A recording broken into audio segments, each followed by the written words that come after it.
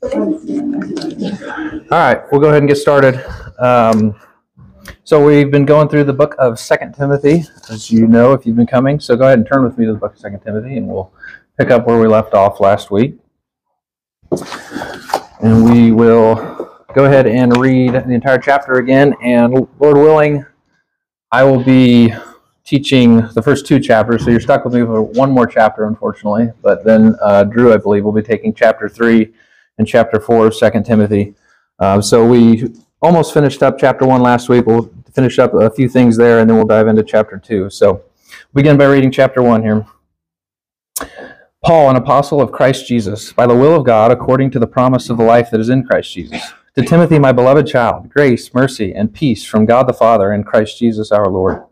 I thank God whom I serve, as did my ancestors, with a clear conscience, as I remember you constantly in my prayers, night and day. As I remember your tears, I long to see you, that I may be filled with joy. I am reminded of your sincere faith, a faith that dwelt first in your grandmother Lois and your mother Eunice, and now I am sure dwells in you as well. For this reason, I remind you to fan into flame the gift of God, which is in you through the laying on of my hands. For God gave us a spirit not of fear, but of power and love and self-control.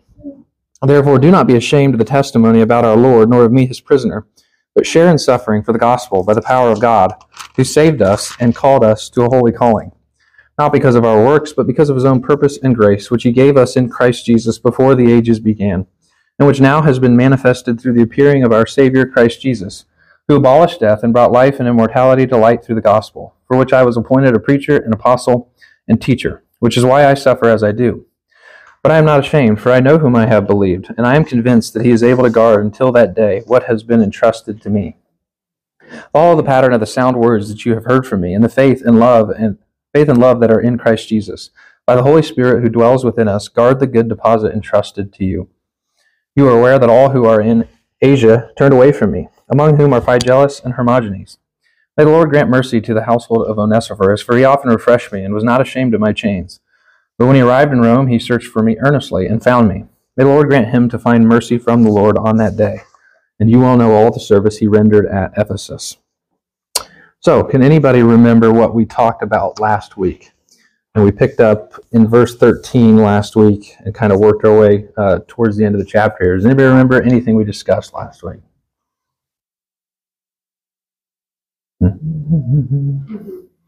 Yeah, so Go ahead.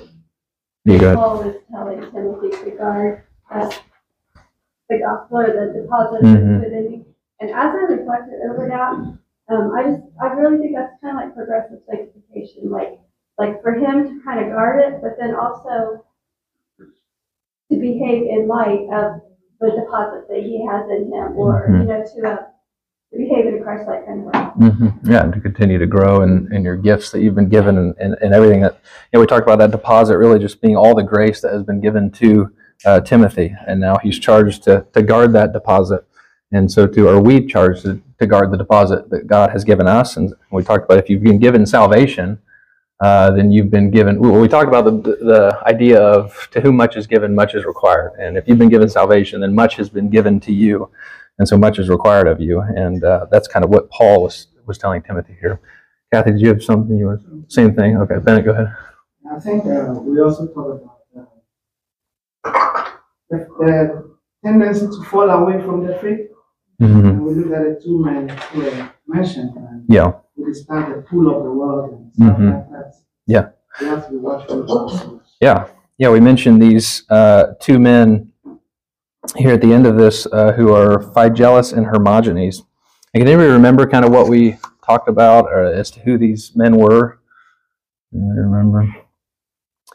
They were probably pretty well-known individuals. Timothy would have been well aware of who they were. And they may have also been ministers themselves. And it's possible, I think we kind of mentioned that they could have been like the Kenneth Copelands or the Joel Osteens of today, who would have been kind of what they were there. These prominent kind of false teachers who had turned away from Paul and didn't want anything to do with him. And so Paul mentions these two examples of men that have been unfaithful to him. And then we led into talking about Onesiphorus, who was an example of a faithful man. Didn't remember anything we said about Onesiphorus. I didn't really finish up talking about him. That's what we're going to finish up here today. But we kind of discussed firstly, whether or not he was a Christian or not. And the reason we kind of brought that up is because in verse 18, it says, "May the Lord grant him to find mercy from the Lord on that day," meaning that would be the judgment day. And it seems as though Paul might be praying that the Lord would grant him salvation and that he would have mercy on that day. And the Lord would be gracious to him. So we kind of threw around the idea that maybe he was just kind of a really kind individual and one who enjoyed serving but wasn't actually a Christian. But also that it could be the other way, that he is a Christian, and this is an example of him being a faithful Christian. I kind of tend to believe he is a Christian, just given some of what is in the text there, and we'll kind of discuss that a little bit. But anyway, regardless of whether he was a Christian or not, what can we learn from this example of Onesiphorus? That he was kind. He was kind, yes. Yeah. Go ahead, Bennett. I think it reminds us that sometimes when God calls his people, he always surrounds them with helpers. Mm-hmm. So in the church, you can have helpers. Mm-hmm. In ministry, you can have people who volunteer to Mm-hmm. help whoever God has called to do something. So it's something that you can take comfort from. Mm-hmm. Yeah. It speaks to the need to have helpers and the need to have people surrounding you that are building you up and encouraging you. And then it speaks to us that we could be like Onesiphorus, or that we can have a servant's heart like Onesiphorus did. He was constantly of assistance to Paul and even sought him out when he came to Rome. Now, most likely Onesiphorus was from Ephesus and may have came to Rome on a business trip or something of that sort. When he came there, he felt a strong desire to be with Paul and see Paul. And so he earnestly sought for him, and it probably would have been kind of difficult in that day for him to have found Paul. Being in prison, I'm sure there was a lot of prisons in Rome, and he didn't have internet or phones in that day to be able to communicate where people were, so he probably had to go from prison to prison asking questions to try and find out where Paul was, so it would have been very difficult. So it shows the kind of desire he had to see him, that he would go through those lengths to be with him. And it's incredible, too, because the danger that would have brought upon Onesiphorus, because in that day, again, Christianity was not well received. It was people were being persecuted for being Christians. Paul was in prison for being a Christian. So for him to go associate himself with Paul would have been a dangerous thing to do, and it's kind of another reason why I think he probably was a Christian. I don't think if he was an unbeliever, he would have put himself in that kind of danger. It's possible he would have, but most likely to me, he was a faithful Christian who wanted to be in Paul's presence to encourage him. And so apparently he had such a heart for service that it was well known by many, including Timothy, as he says there in the last verse there. It says, "And you well know all the service he rendered at Ephesus." So it was well known that he was a faithful server of God. And so this is a pastoral epistle written to Timothy, a pastor. But as we discussed earlier, this was intended to be viewed by others and read by others, and they were to take instruction from it. So it's not only for pastors. But maybe you're saying that, I see how this stuff all applies if you're a pastor, but, I'm not a pastor, so I'm not sure what applies to me, but you could possibly, like we talked about, see yourself being an Onesiphorus. Could you see yourself playing that kind of a role in the church? Even if you're not called to be a pastor or a teacher, you can be called to be an encourager and somebody who is of help to the pastor and constantly there to support him, and instead of being somebody who is, kind of discouraging or always having something to complain about or something like that. And so I think we should strive to be kind of an Onesiphorus. And so even if Onesiphorus wasn't a believer, that should motivate you all the more, I think, to do this kind of thing. And isn't it kind of sad that there are sometimes unbelievers that have more of a serving heart and are more kind, more encouraging than unbelievers or than believers are? It's sad, but that unfortunately is true. And I was listening to a sermon by Alistair Begg, and he gave this example of someone by the name of Thomas Smith, who was a member of a church in the 1800s. And when he died, the Reverend John Clark did his funeral, and this is what he had to say about him. And I'm just going to quote from the sermon that I listened to. And he said, "A great blank was created in the church by Mr. Smith's death. He was a member for over 50 years and an elder for over 40 years. Having been ordained in 1882, he had ever been a regular attender, a devout listener, a wise counselor, a trusted friend and advisor.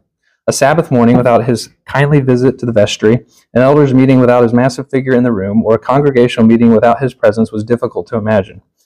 The measure of his service would be the measure of their loss. His cautious wisdom, his shrewd judgment of both men and matters were familiar to them all.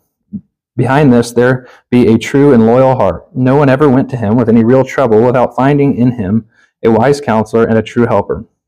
He was a faithful man and loved God above many. He has now heard his master say, "Well done, my good and faithful servant. Enter into the joy of your rest."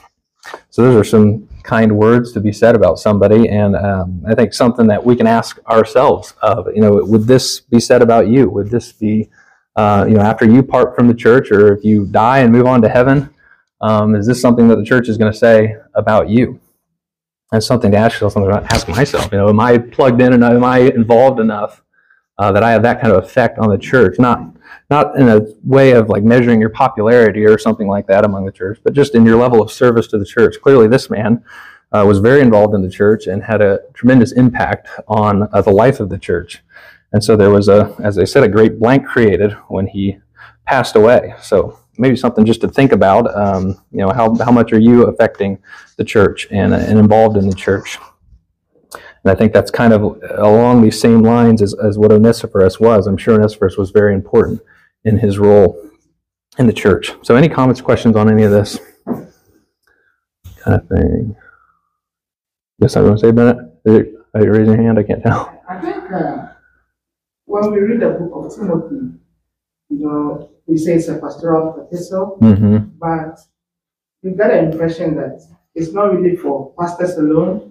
Yeah. And it speaks to this idea that we join the local church for people to serve us. But it's the other way around. We should join the church because it provides an opportunity for us to influence and affect people. Like if we have this mindset, I'm looking for this church where my children will be fine and people will serve me, and if they don't have that, then I'm moving away. Yeah. I think it's not the right mindset to have. But if we have the mindset to serve, to be faithful, to be committed, to proclaim the gospel, to help to proclaim the gospel, I think it will serve us well. And I think that's one thing that I get from reading the book. It's not only for pastors, but it's for every one of us to have that kind of servant mindset.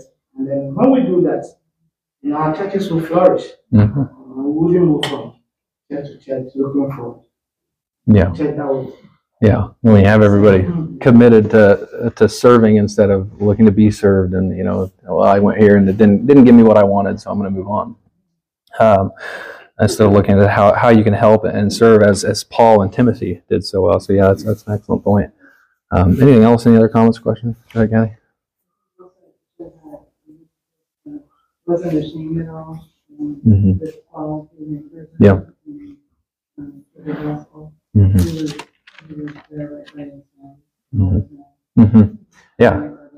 Yeah, unlike others, right? Yeah, and then Paul says that earlier to Timothy, to not be ashamed of his chains. And then, like I said, gives examples of people who were ashamed of him and wanted nothing to do with him. And Onesiphorus clearly wasn't. He had no problem being associated with Paul and wanted to be faithful to Paul, despite what difficult situations might arise from that. So, anything else? Go ahead. Mentioned that beginning in verse 16, that the Lord will grant mercy to the household. So maybe his household were saved, and then that last part about granting mercy, then this verse would be saving, bringing as a family to the Lord. Yeah, that could be what's in mind there as he's praying that is praying that he would have mercy on him in the sense of bringing his children, his wife maybe if they're not believers, to become believers and have mercy on them. That could be what it's talking about. Yeah. Anything else? Any other comments? Quick summary on just the entire chapter. Like Bennett said, you hear 1st, 2nd Timothy, Titus, the pastoral epistles. It's for pastors. It's laying things out for pastors. But you see the deep theology that's meant for everyone in every verse. That it's more than what more than just a pastoral epistle. Mm-hmm. Yeah, that was kind of one of the things that surprised me in studying it, because I kind of thought that was going to be the main focus of it, was pastor. And I'm like, well, I don't know what I'm going to teach about being a pastor. I'm not a pastor, but in reading it, there's a lot more to it than that. So many great doctrines. We talked about predestination. We talked about eternal security that were all found right in here. The summarization of the gospel. Again, there's all kinds of wonderful things to behold in here, even if you're not a pastor. So yeah, that was one of the things that stuck out to me as well. Any other comments or question? Yeah, go ahead. Some of what Bennett said too, that, looking for a church where you can serve rather than be served. Mm-hmm. And I think that's just a reminder to all of us that we should look for ways that we can serve. Mm-hmm. There's so many things that have to happen behind the scenes that nobody knows about. Yeah. But it helps others in the body. Mm-hmm. I think as members, we should be looking for those. Mm-hmm. Yeah, and there's a lot of opportunities, I think, even in this church, of ways you can get plugged in, and things for different people with different gifts, different abilities and whatnot, that you can help and be of assistance to the church. So yeah, it's certainly something we're called to do. Any other things final before we finish up chapter 1? All right, I think we're ready for chapter 2.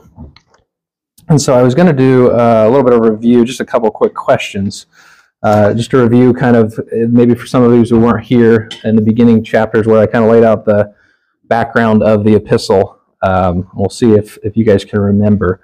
So I have a couple questions. So hopefully you know this one. I've mentioned it several times. Where was Paul when he wrote this epistle? In prison. In prison? And in Rome. In Rome. Yeah, he was imprisoned in Rome. This was his second imprisonment. And remember, this was his final imprisonment, and he would die soon after this. So yeah, Paul was imprisoned in Rome when he wrote this epistle. Where was Timothy when he received this epistle?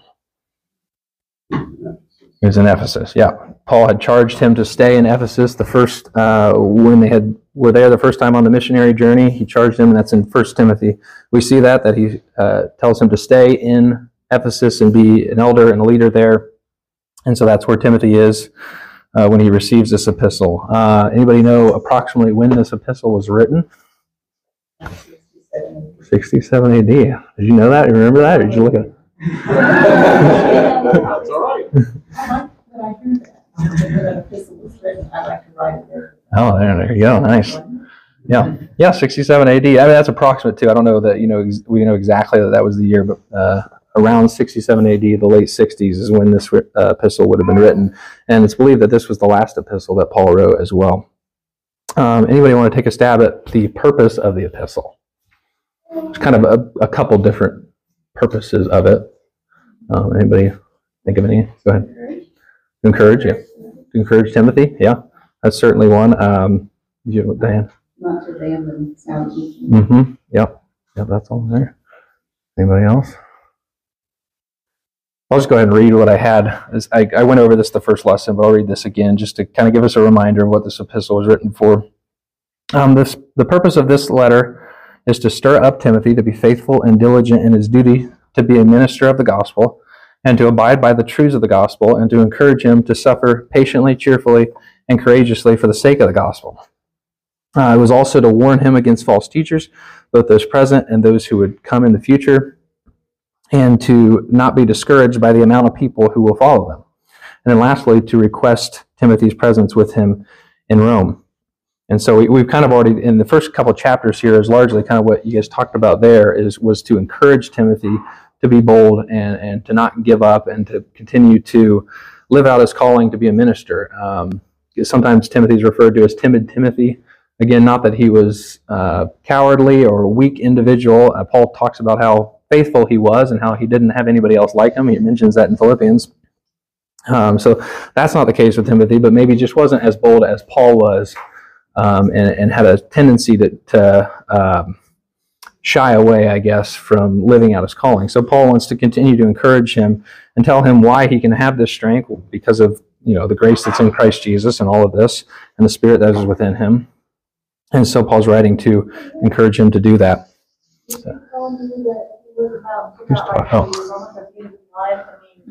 sure that has something to do with it as far as the whole idea of wanting Timothy to look at God instead of people, maybe, as far as for his comfort and his strength. Yeah. I think Paul did kind of anticipate that this was kind of the end of his life.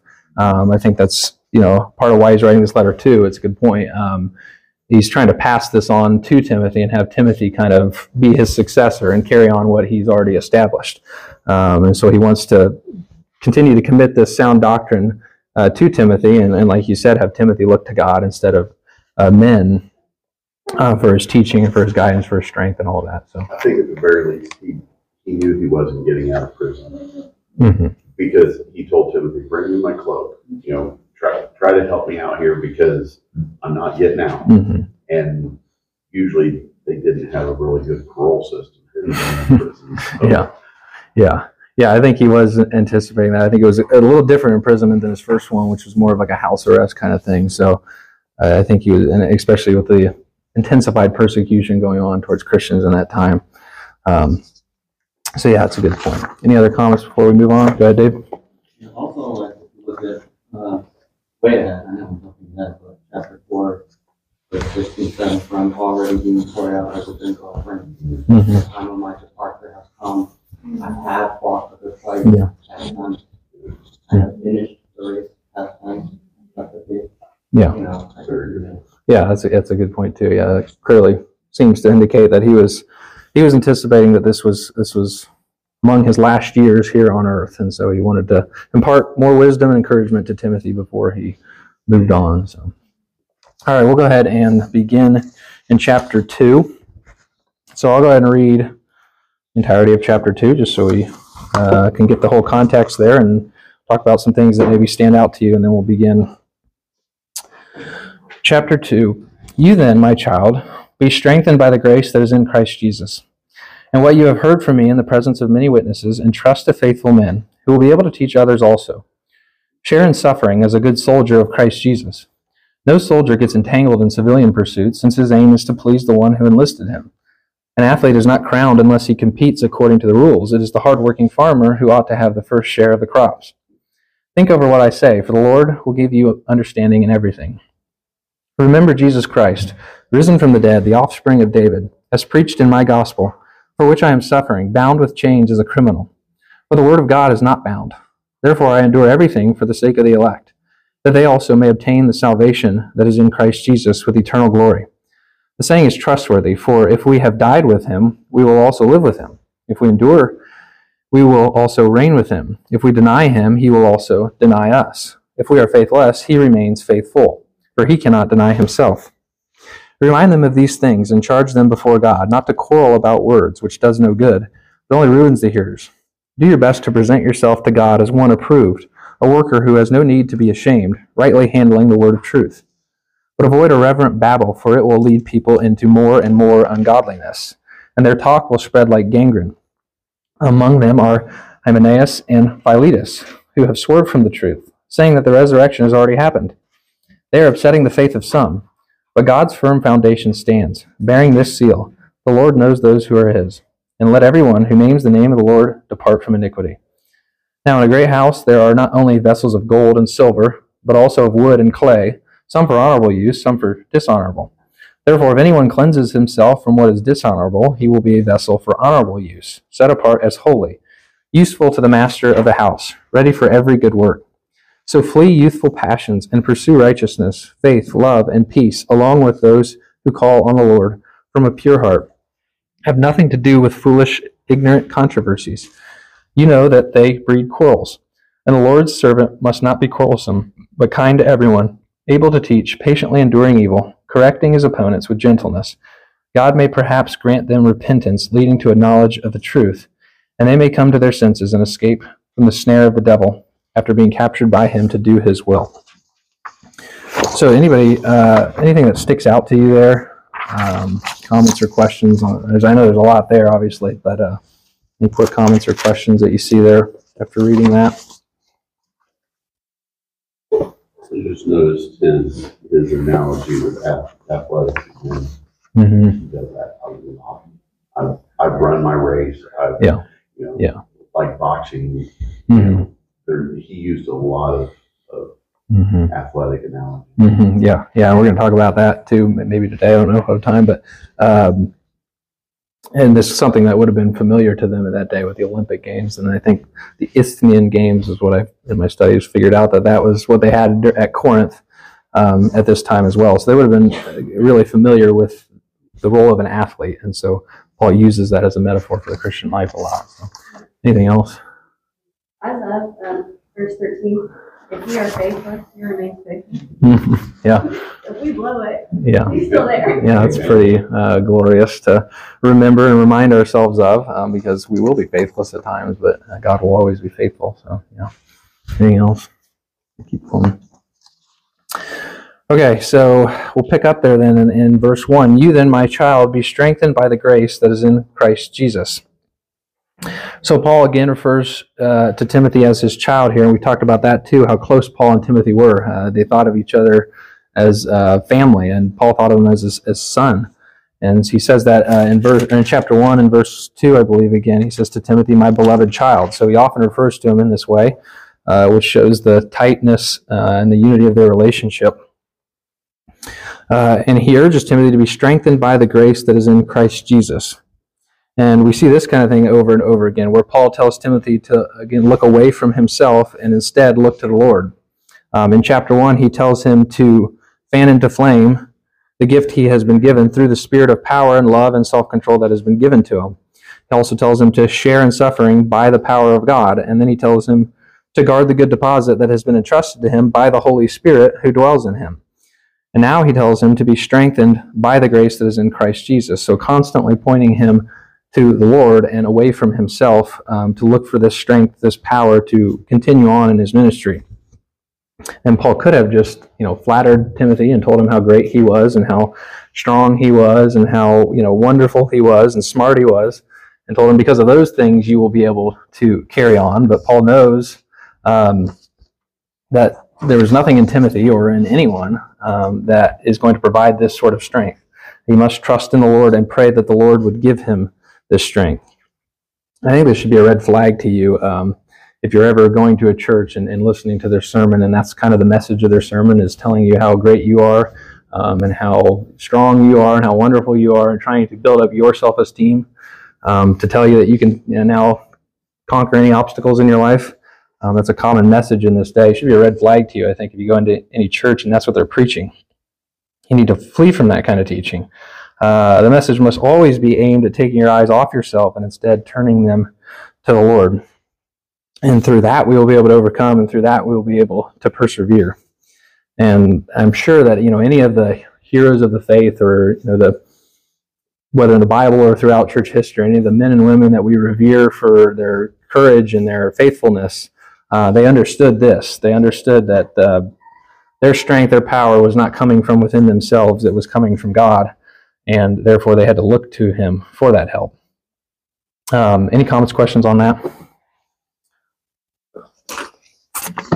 Go ahead, Kathy. I used to more grace more in terms of salvation, but sorry, higher like he's very precious. As well, he gives us that grace.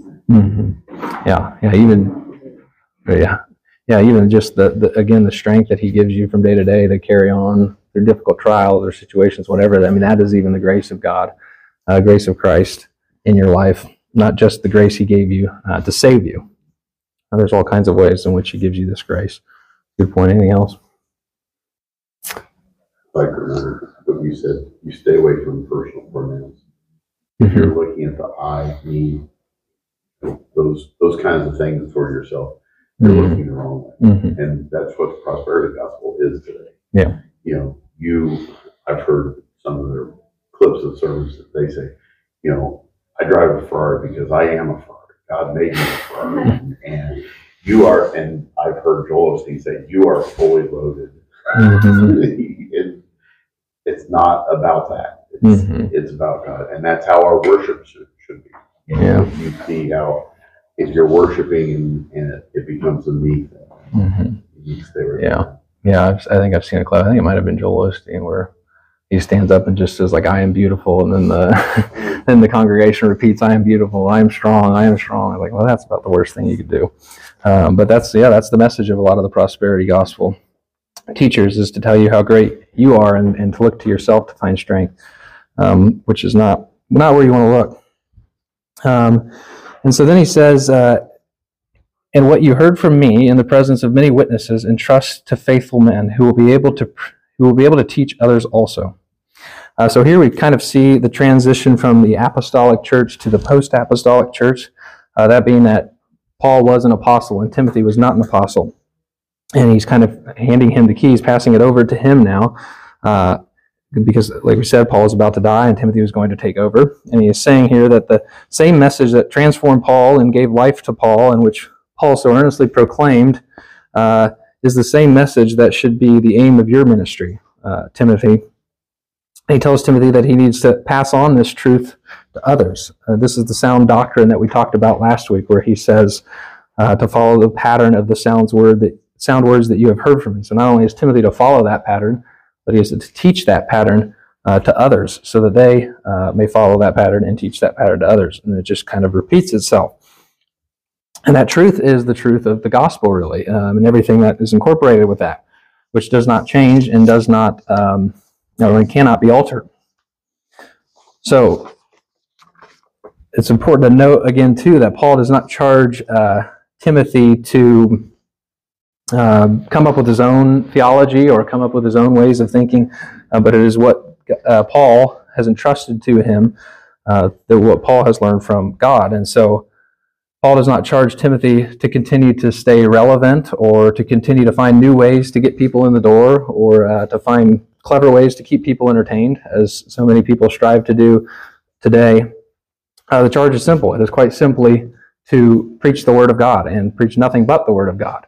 There's no need to try to put your own spin on things to be more effective. The Word of God is sharper than any two-edged sword and piercing the division of soul and of spirit. And so he wants Timothy to know that and to trust that. And so Paul's specifically talking about here raising men up to be faithful to fulfill the same role that he and Timothy are fulfilling, and that is the role of a minister, the role of a pastor, and a preacher. And so that's the specific, in the context here, what Paul is talking about. This is why he says to entrust it to faithful men, because that role is, in the Bible clearly teaches, is to be fulfilled by men. This does not at all mean that women are inferior or less than.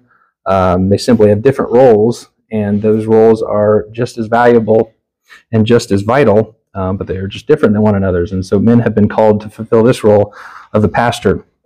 And it's what Paul wants Timothy to continue to raise up and teach these men to be able to do that. But he's not saying, that Timothy only teach men this and don't worry about the women. No, clearly you teach everybody this, but in this role it is for the pastor. And this is how God has designed things. He has designed it so that his word is communicated through the preaching and teaching of faithful men. And what was the characterization of these men? What does it say there? Reliable. Oh, did you say reliable? Okay. Yeah. Another word for faithful. Yeah, faithful, reliable men. That is what these men are to be. So we're not looking for, when you're looking for the next pastor, you're not looking for the most wealthy or the most well-spoken or the most good-looking pastor, the most popular men. You are looking for the faithful men, the ones who have studied the Word of God and know the Word of God and love the Word of God and who are obedient to the Word of God. That is what, to be a pastor, you are called to do. And again, not men who are going to put their own spin on it or bring their own wisdom to it, not men who are going to fiddle with the gospel and alter it and water it down. It must be entrusted to men who are unashamedly committed to it. I'm not done yet. This is not just a message for pastors. It's a message for every Christian. What you have heard from the Word of God, you must entrust to others and teach to others and share with others. And so we must invest into future generations and pass this truth along. And so what are the best ways to do this, to pass on this truth, this doctrine to future generations? Really think of anything.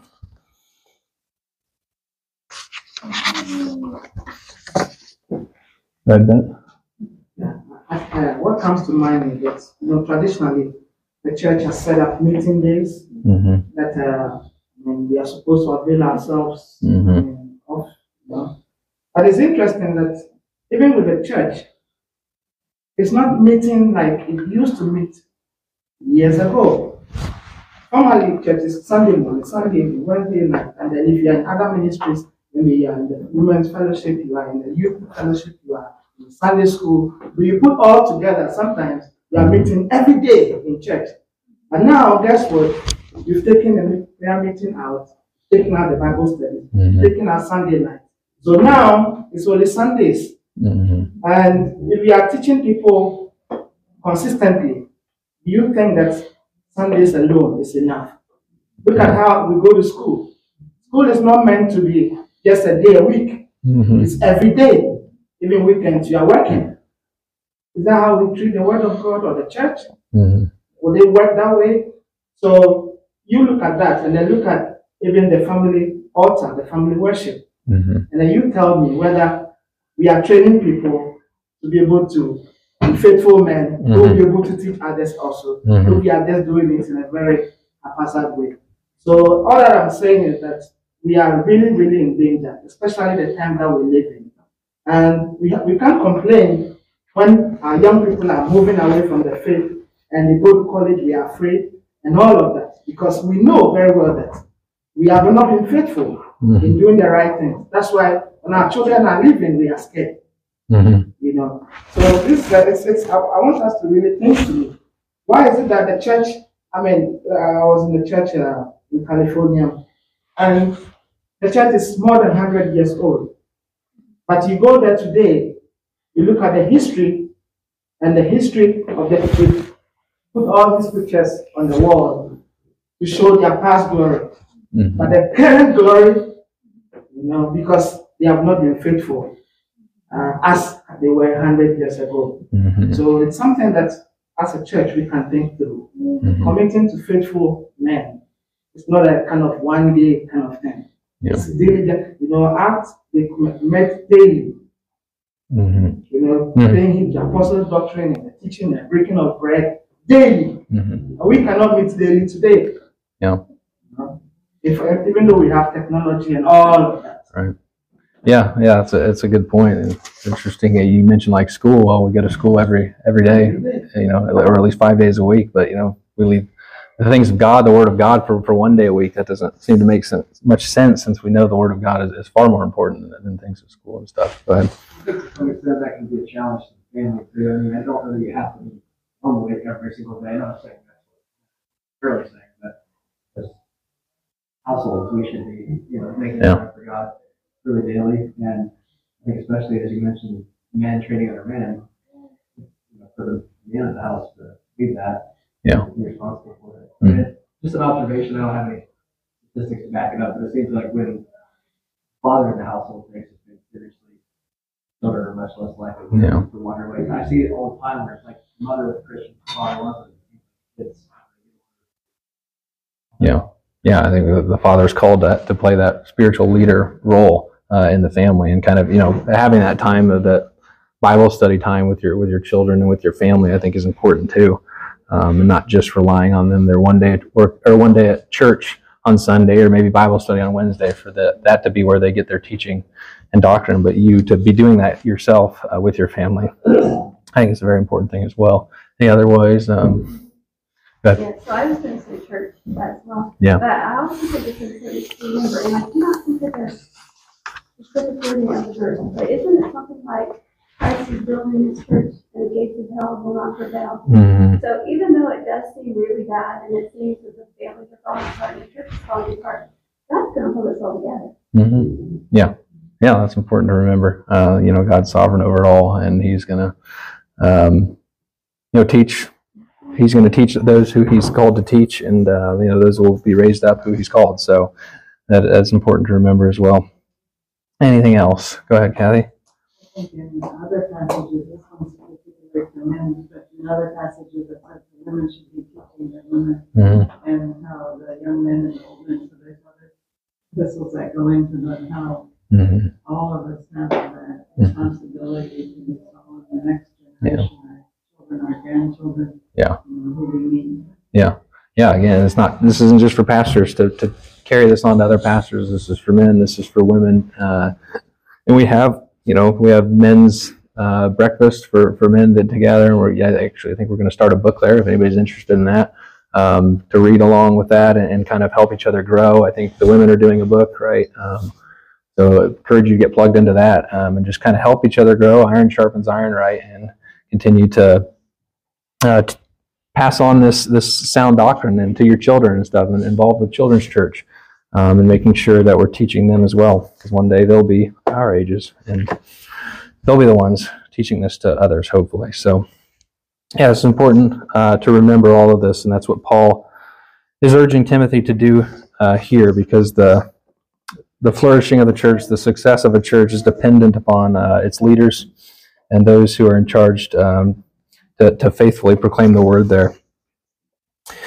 So then he says, moving on to verse 3, it says to share in suffering as a good soldier of Christ Jesus.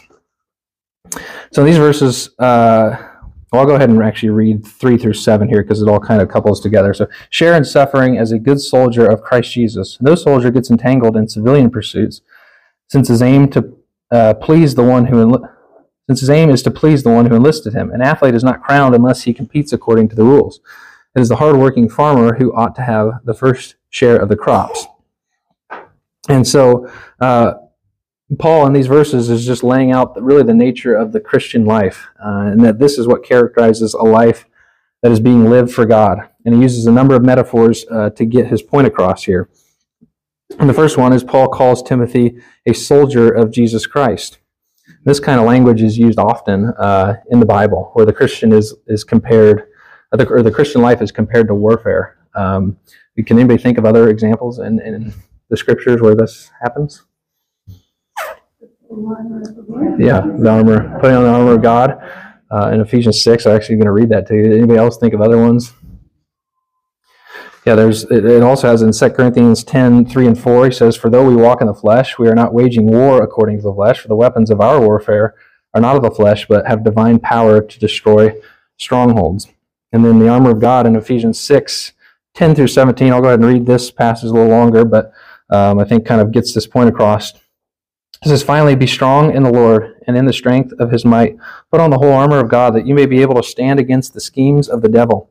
For we do not wrestle against flesh and blood, but against the rulers, against the authorities, against the cosmic powers over this present darkness, against the spiritual forces of evil in the heavenly places. Therefore, take up the whole armor of God, that you may be able to withstand in the evil day. And having done all, to stand firm, stand therefore, having fastened on the belt of truth, and having put on the breastplate of righteousness. And as shoes for your feet, having put on the readiness given by the gospel of peace, in all circumstances, take up the shield of faith, with which you can extinguish all the flaming darts of the evil one. And take the helmet of salvation and the sword of the Spirit, which is the word of God." So very clearly indicating that the Christian life is like warfare. And I think this is important to recognize, that it really is like a war. I think oftentimes we read stuff like that and can kind of think, well, that sounds a little exaggerated language. Is it really like a war? I don't know that it's really that serious. But the Bible very clearly tells us that it is. And I would say that probably if you think this is an exaggeration, and I confess that sometimes I kind of feel this way, then most likely you are not trying to fight sin the way you should be. You're not trying to pursue holiness the way you should be. You're not trying, or maybe you're not standing bold enough for the Lord like you should be. Because if you're doing those things, it can often feel like it is a war. And I think probably you guys can relate to that. If you've done those things, you try to fight sin, and it's difficult to do sometimes. It's a war you're waging against the flesh. But again, if you think that your life's really not like that, it's probably because you're not doing a number of those things. And so we have to be certain that we are, and then you'll start to feel like your life is a war. And so that's what kind of Paul is referring to here, calling us a good soldier. And so we are to be good soldiers and share in suffering. And obviously, to be a good soldier, you have to be willing to suffer. You have to be willing to put yourself in harm's way on the battlefield. If you're going to flee from every dangerous situation that comes up, the minute it comes up, then you wouldn't be a very good soldier, right? And so that's what he's saying here. Even in the Christian life, you are not being a good soldier of Jesus Christ if every time a difficult situation arises, you flee from it. You abandon what you know and what you've been taught in order to ease your situation and find a way out of this difficult situation by maybe not being as committed to what the Word of God tells me to do in this situation. And so he continues on to say, no soldier gets entangled in civilian pursuits, since his aim is to please the one who enlisted him. So what do you think Paul means by saying this? Any thoughts? Go ahead, Drew. Saying not to be distracted. You're a soldier there for a reason. Mm-hmm. Yeah. Right. Yeah. And that's kind of along in the metaphor there. For a soldier, when you're out on the battlefield, you're not really worried about any civilian things going on, back home or in the rest of the world. You're worried about what's in front of you and doing what you've been called to do and doing what the one who has enlisted you has called you to do.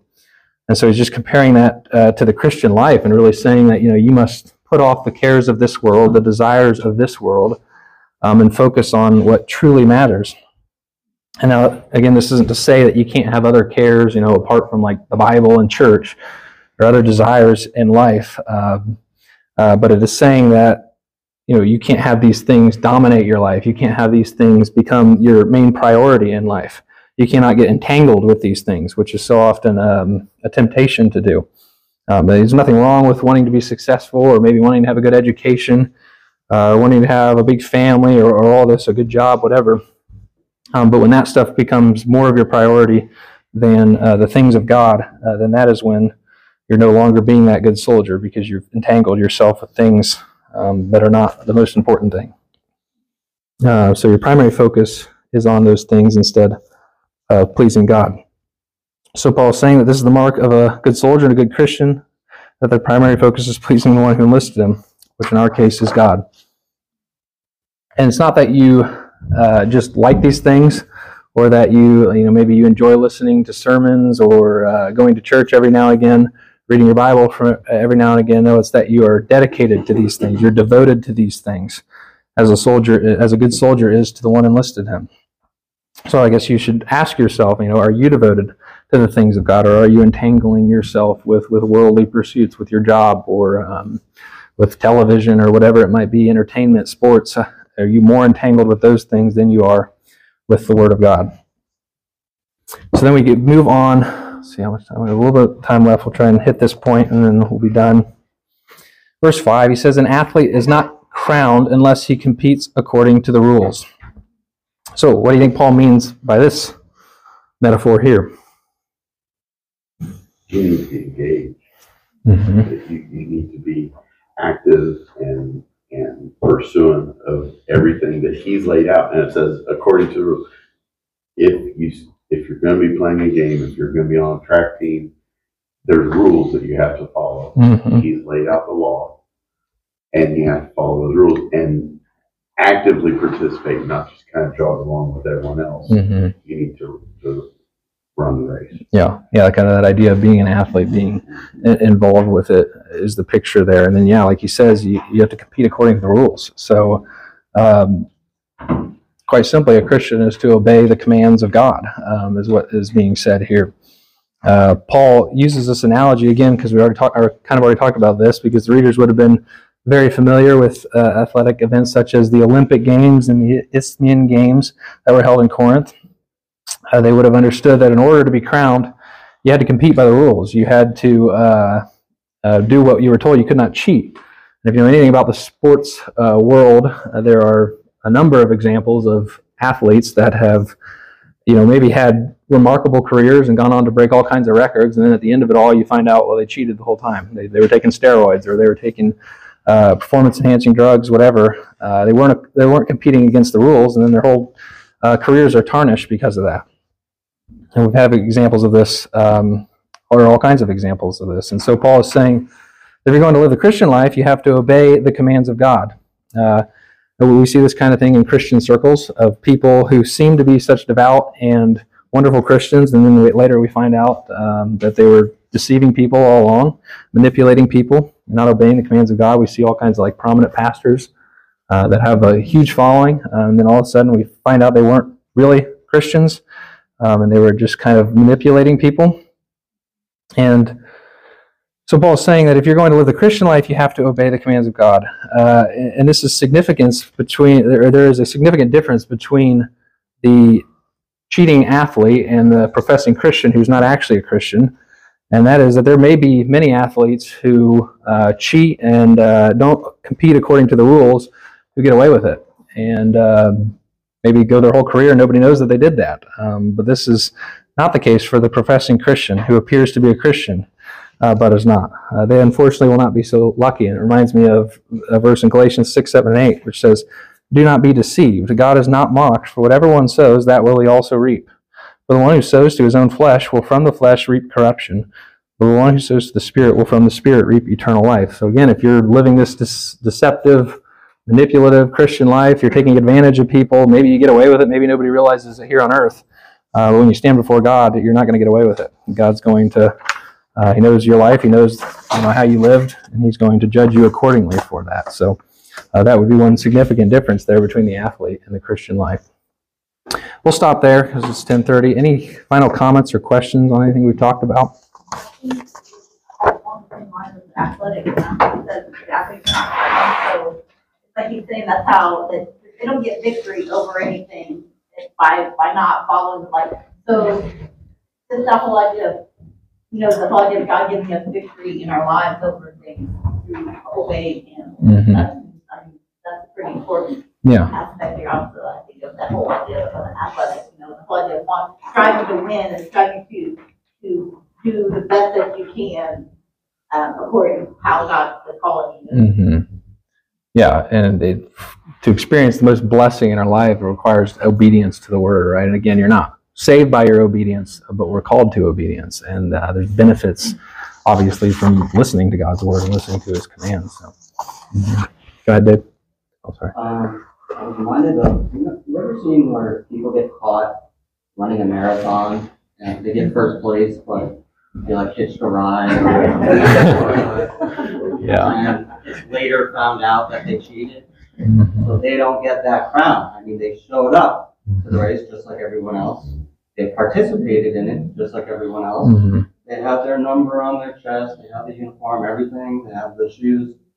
And they won, or so everybody thought, until they were disqualified. Mm-hmm. They weren't crowned. I was just thinking of that.